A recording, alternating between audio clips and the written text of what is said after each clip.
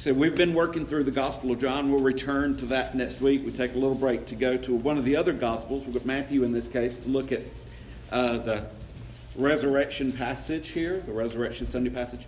As we get into this, though, we need to think for a second just about the events that lead up to Easter Sunday, to the resurrection, the events of what we often called Holy Week. Of course, it began on the Sunday before Easter. It's known as Palm Sunday, where Jesus came into the city and the people, put down palm branches and those sorts of things and waved them and sang Hosanna to the King of Kings.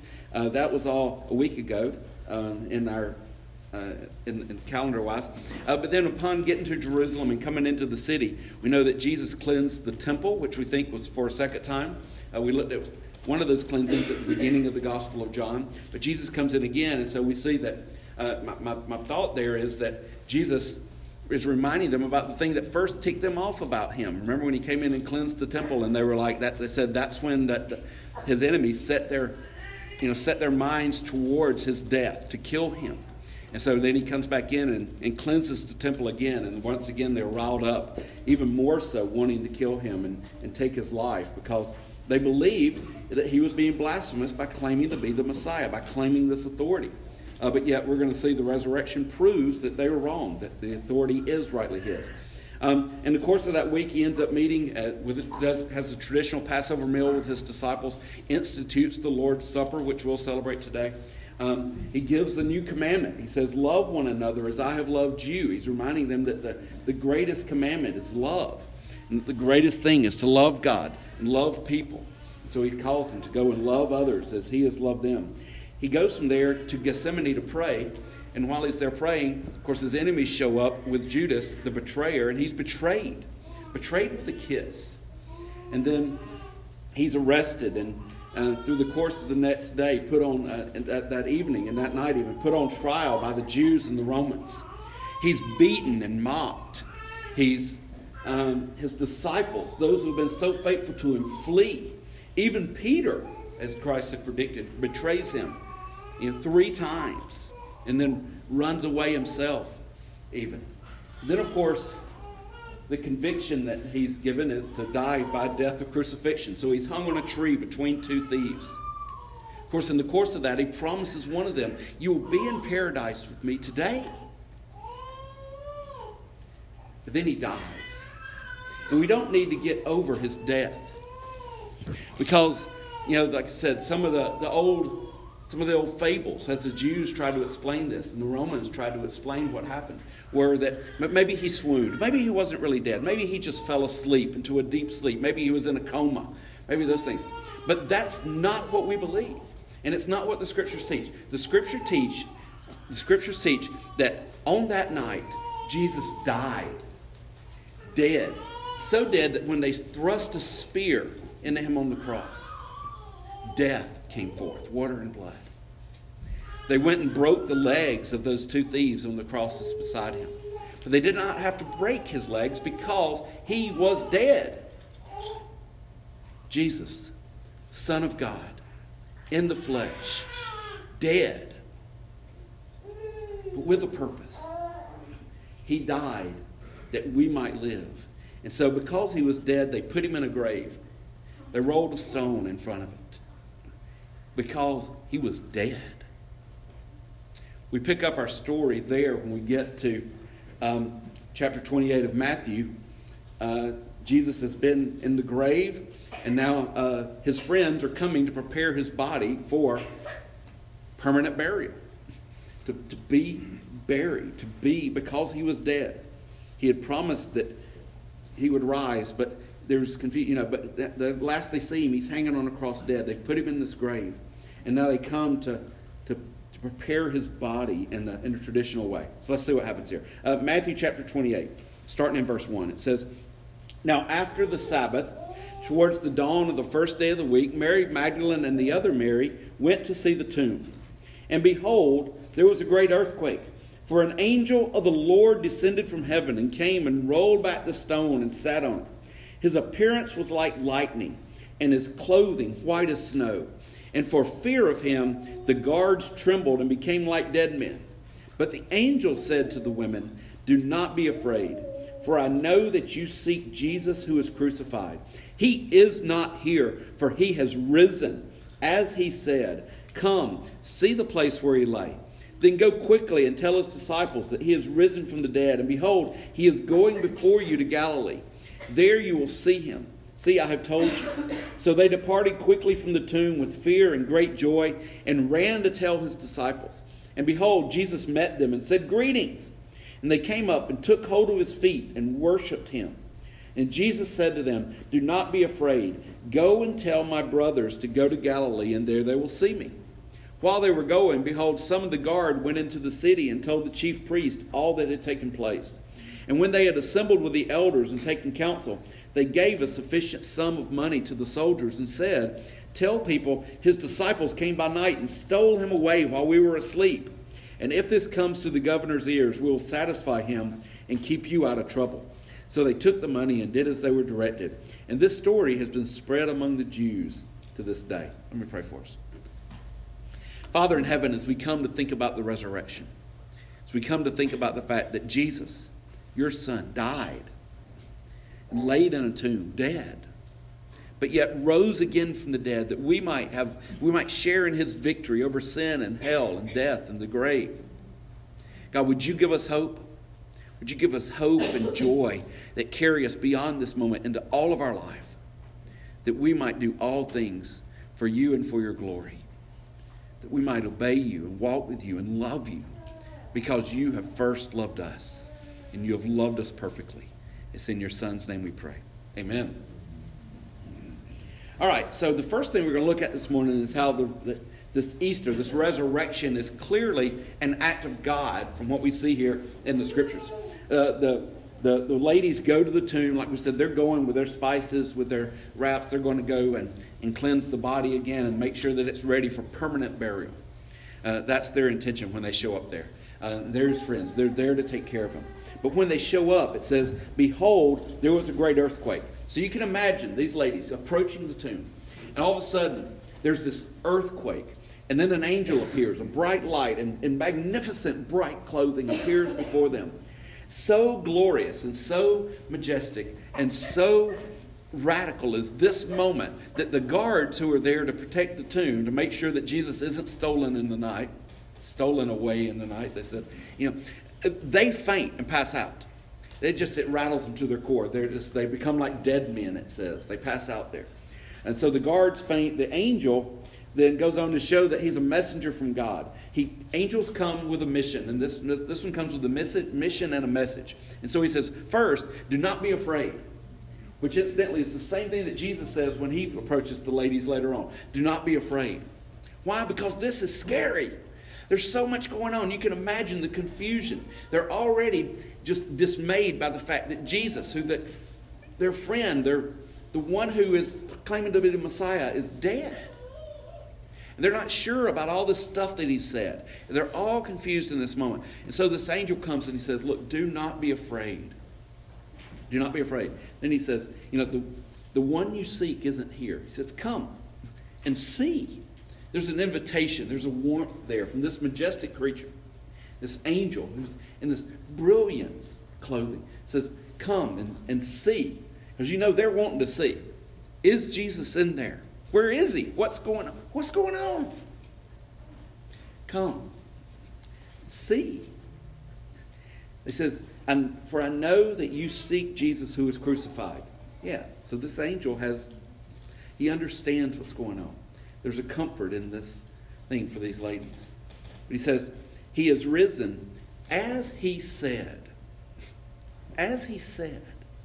The angel's comforting them with the fact that Jesus has already said that this is exactly what's going to take place. He's helping bring them back into the teaching of Jesus, into the friendship of Jesus, into understanding that the things that Jesus said, he wasn't lying. It's true, and this is proof of who he is and what he said. He is risen. The angel also there showing his knowledge beyond himself. He's just appeared, but he knows what has happened. He knows that Jesus is risen from the dead. He says, go quickly, tell his disciples. Here's the mission. Go and tell them. Go and tell them that it's true. When Jesus said, I'm going to rise from the dead, he was true. There's a truth here to be proclaimed. And then he said, the angel says, give some other information here about the present. He is going before you into Galilee. And then, that's what he's doing. And then you'll see him there. You'll go into the future, looking in the future. You're going to see Jesus again. You don't have to go the rest of your life wondering, is this true? Did he really rise from the dead? You are going to see him. And then it says that in verse 8 it says that so they departed quickly from the tomb with fear and great joy and ran to tell the disciples. Think about that. Fear and great joy. What a great response to the good news of the gospel. Fear, because it's majestic and overwhelming. Remember, fear isn't always scary. Sometimes fear is just awe. Here it's probably mixed with a little of both. Fear and great joy.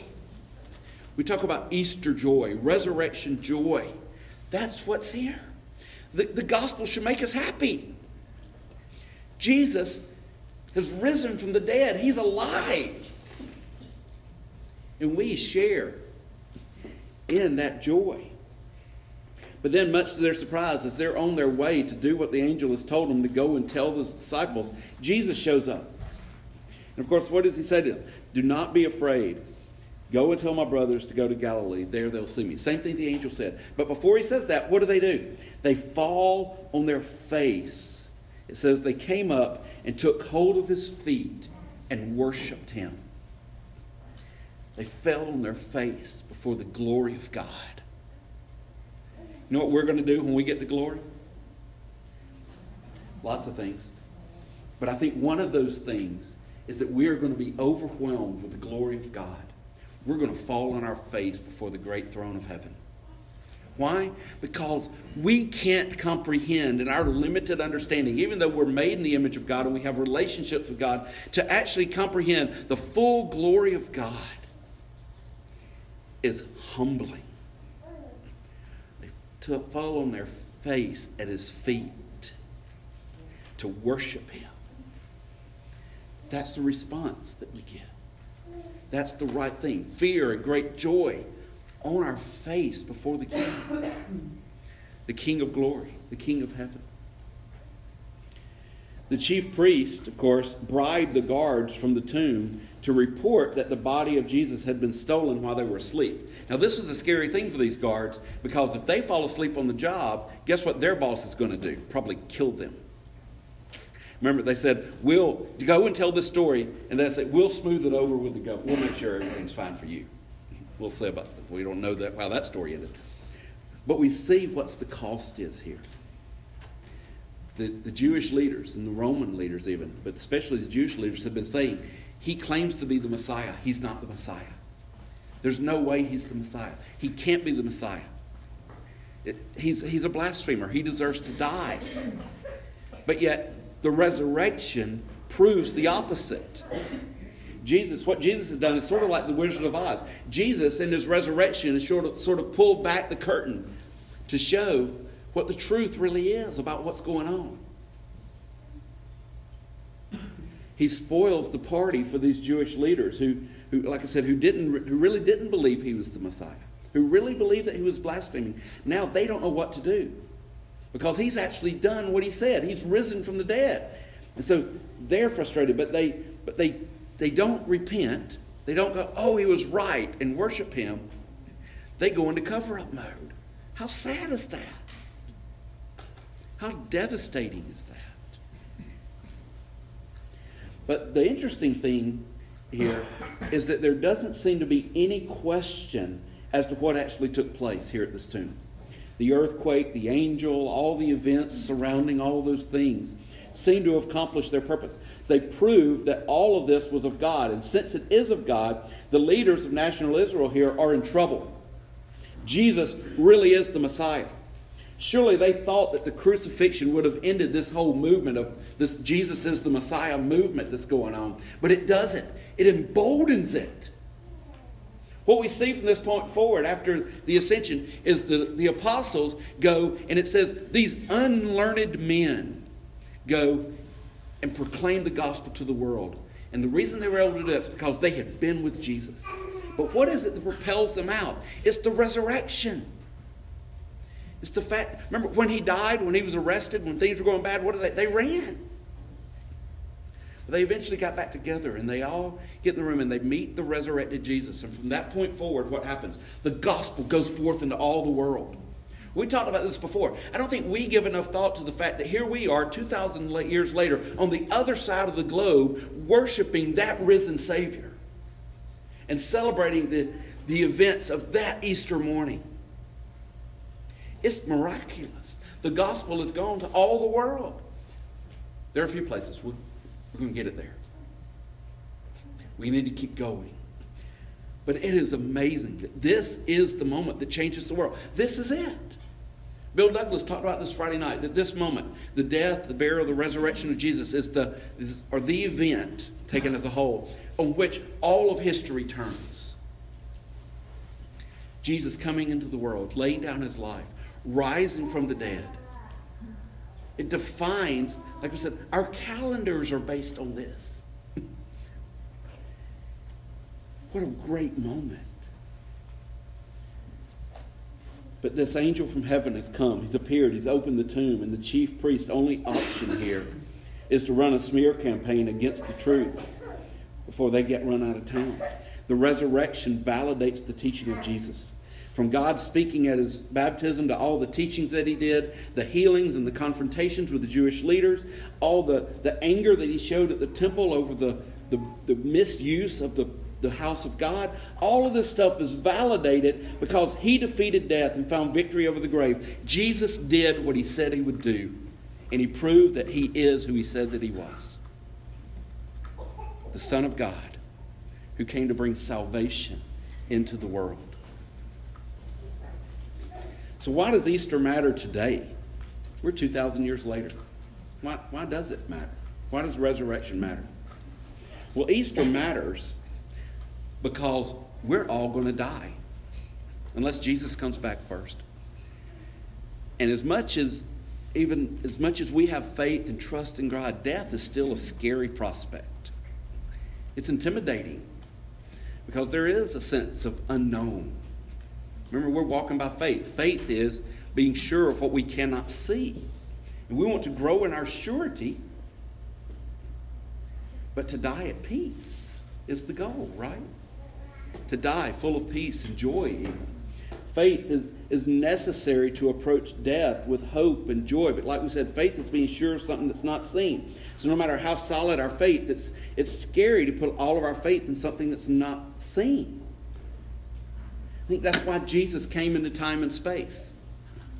Because we're able to see it. We hear the eyewitness testimonies. We hear the story of the women at the grave. We're told the story of Thomas who put his hands in the wounds and full of doubt. Why? Because it helps us see that the thing we're putting our faith in is not foolishness. Have you ever tried to explain death to a 3-year-old? How the process of death works and how they'll never see this person on earth again and what all that means. I remember my mom died 3 years ago. Heavenly would have been about 3 years old at that point.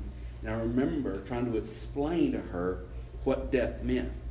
That yeah, it's sad and it's hopeful because we're in Christ. But it's a scary prospect. We think about it in those terms, we see that. It's tough, it's scary, it's heartbreaking to explain that to a 3-year-old. And it should be, because death is a direct result of sin, and sin and all of its results should break our hearts. It should cause us to despair. It should cause us to feel the weight of death upon us in that sense. Because we have all sinned and we all deserve death. But Jesus, through the resurrection, screams to us that earthly death is not the end for those of us who trust in Him. That we don't have to fear death because death is not the end. It's a step into a greater beginning, greater life, resurrection glory. We need the events of Easter weekend to be true because we all struggle with sin in different ways.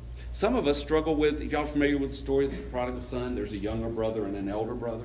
The younger brother takes all the inheritance and runs off to do wild living in rebellion against his dad. Some of us struggle with that temptation or even those acts. We know that in our hearts we're rebels. And we wonder, if that's you, the younger brothers wonder, is there enough grace for me?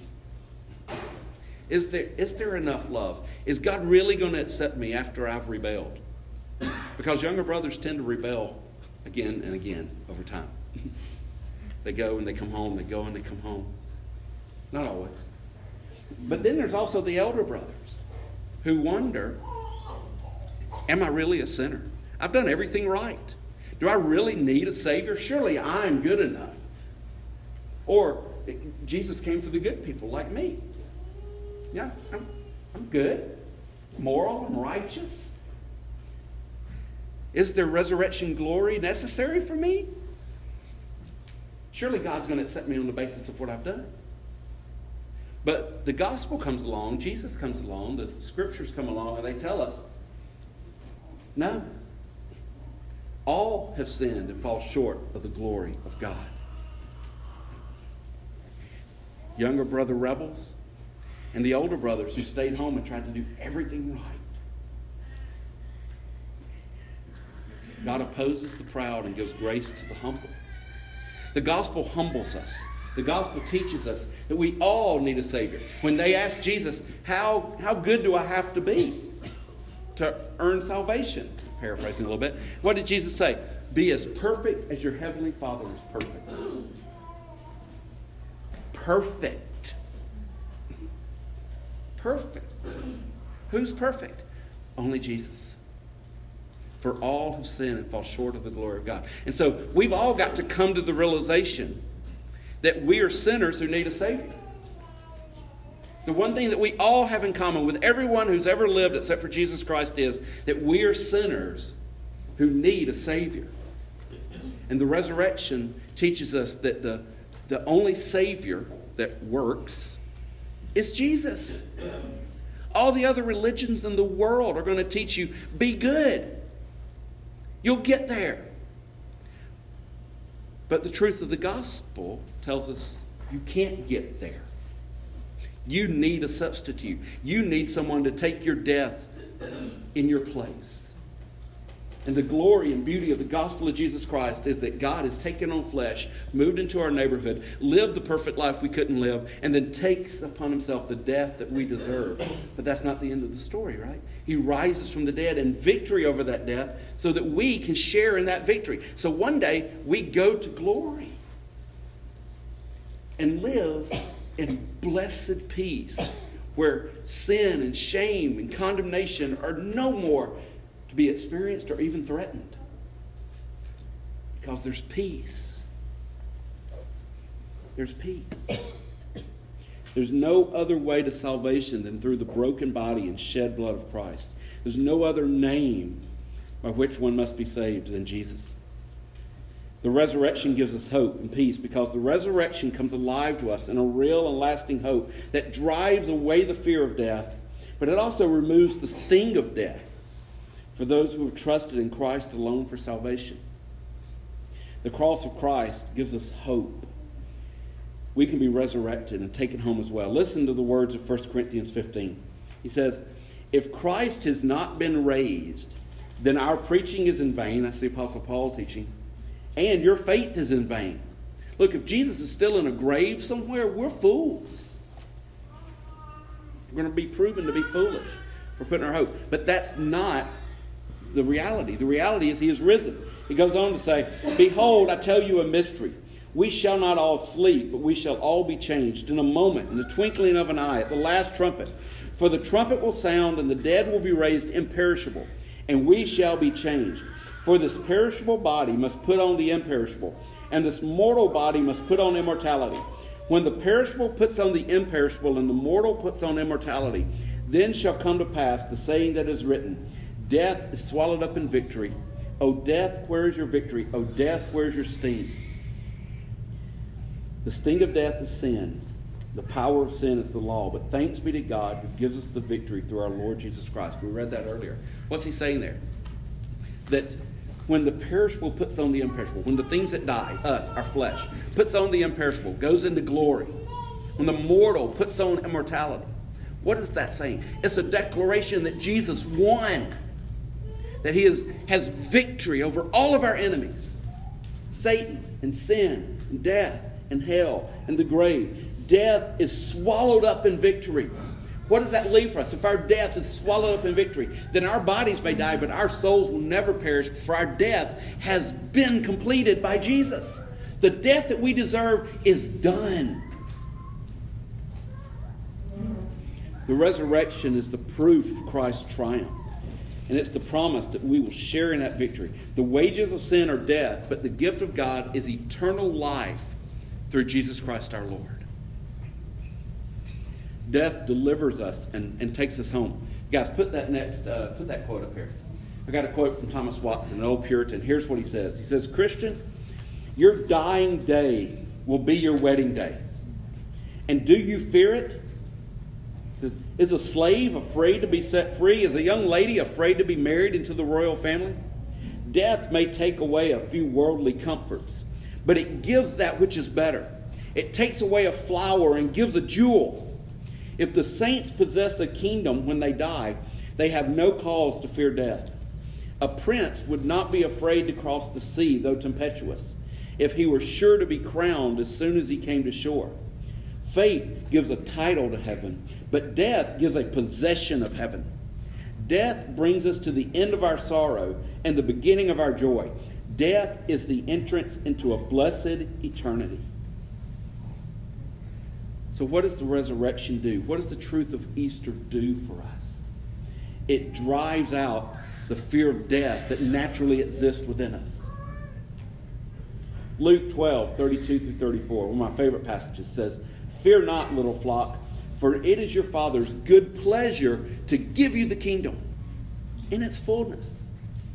It says, so the ramifications of that are, how should we live then? "Sell your possessions and give to the needy. Provide yourselves with money bags that do not grow old, with a treasure in the heavens that does not fail, where no thief approaches and no moth destroys." And then listen to this. Luke 12:34 says, "For where your treasure is, there is your heart also." There will your heart be also. Where your treasure is, there will your heart be also. So where's our treasure? If we treasure the things of this world more than the things of heaven, then we're never going to die peacefully. Like I said, we're all going to die unless Christ returns.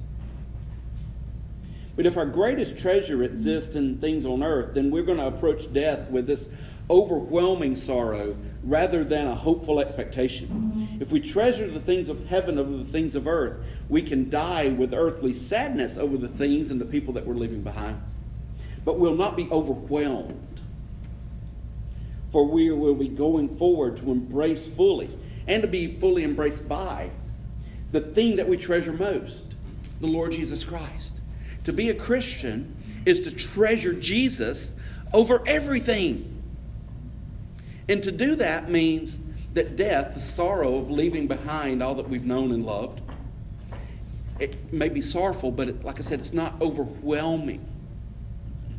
Because there's a greater expectation of joy about what is to come. The fullness of our joy awaits us. All the things here are great gifts of God to be enjoyed and celebrated. We give thanks for all the blessings of earth.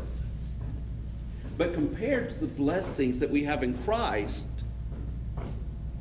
these things are but a pittance. How glorious Jesus must be.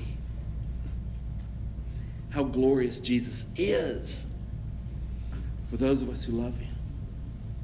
But resurrection hope isn't just for the dead, it's also for us now. As Christians, we're called to live every day in the hope that Christ is at work in us, making all things new.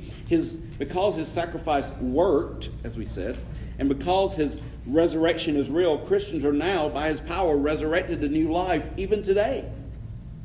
Our hope of new life isn't something we're just looking forward to in the next world at some future date. No, new life is a present reality for all who trust in Christ alone for salvation. We have been made new creatures. Our life is now hidden in Christ. That means we have a union with him that through faith that brings us hope even today. for fighting sin, for resisting temptation, for living in righteousness, to live for His glory. Think about this. The power that raised Jesus from the dead is available to us now to fight sin and pursue righteousness. It defeated death.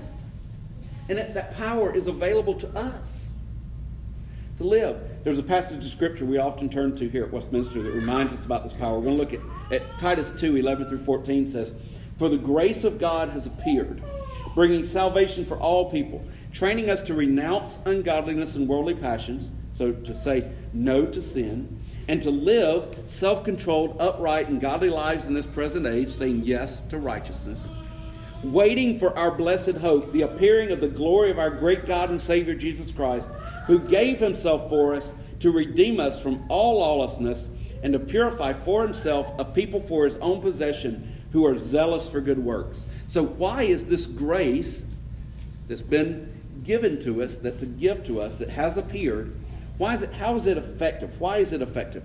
Where does this grace get the power to do these things? It gets its power from the atoning death and bodily resurrection of Jesus Christ.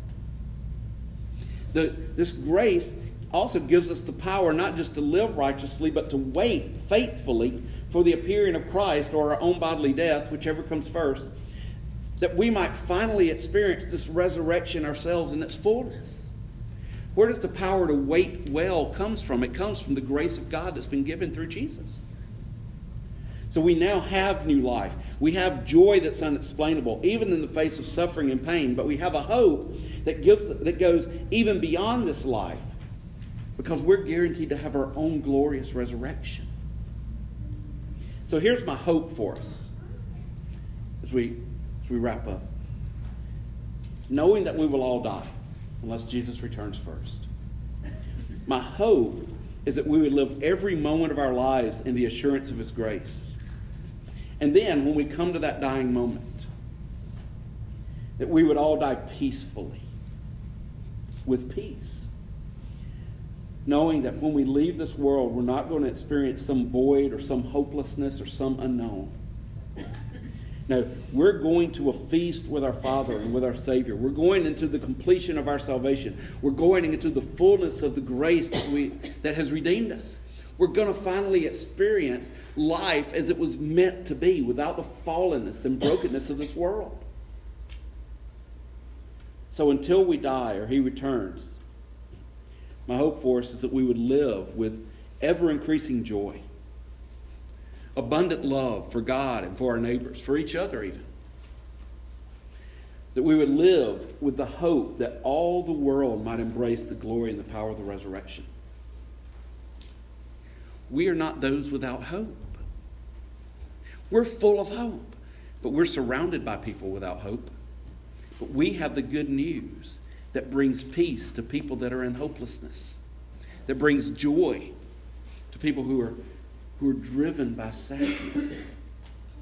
Does the Christian life become perfect? No, but we have a joy of knowing that there's hope for us. So my prayer for us is that He may be glorified in us, that we might be satisfied in Him. Let me pray for us, and then we're going to sing in Christ alone. Father, we confess that our only hope is Jesus. It's not in our righteousness. It's not in what we have done. It's not in who we are. But it's in who You are. You are the God who loves us. And even while we were still sinners, You demonstrated Your love by sending Your Son to die for our sins, for us, and for our salvation. Would You help us to believe, to put our faith and hope and trust, maybe for the first time, maybe for the billionth time, in Christ alone for us and for our salvation. Thank You for the hope of resurrection glory that gives us hope to live righteously today in new life and to live forever with You in glory, knowing that we will escape the pains and sorrows of this world, to be taken home, to live in glory with You.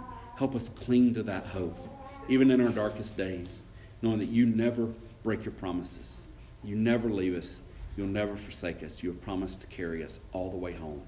Help us to live in the glory of that promise, in the glory of the resurrection. It's in Your Son's name we pray. Amen.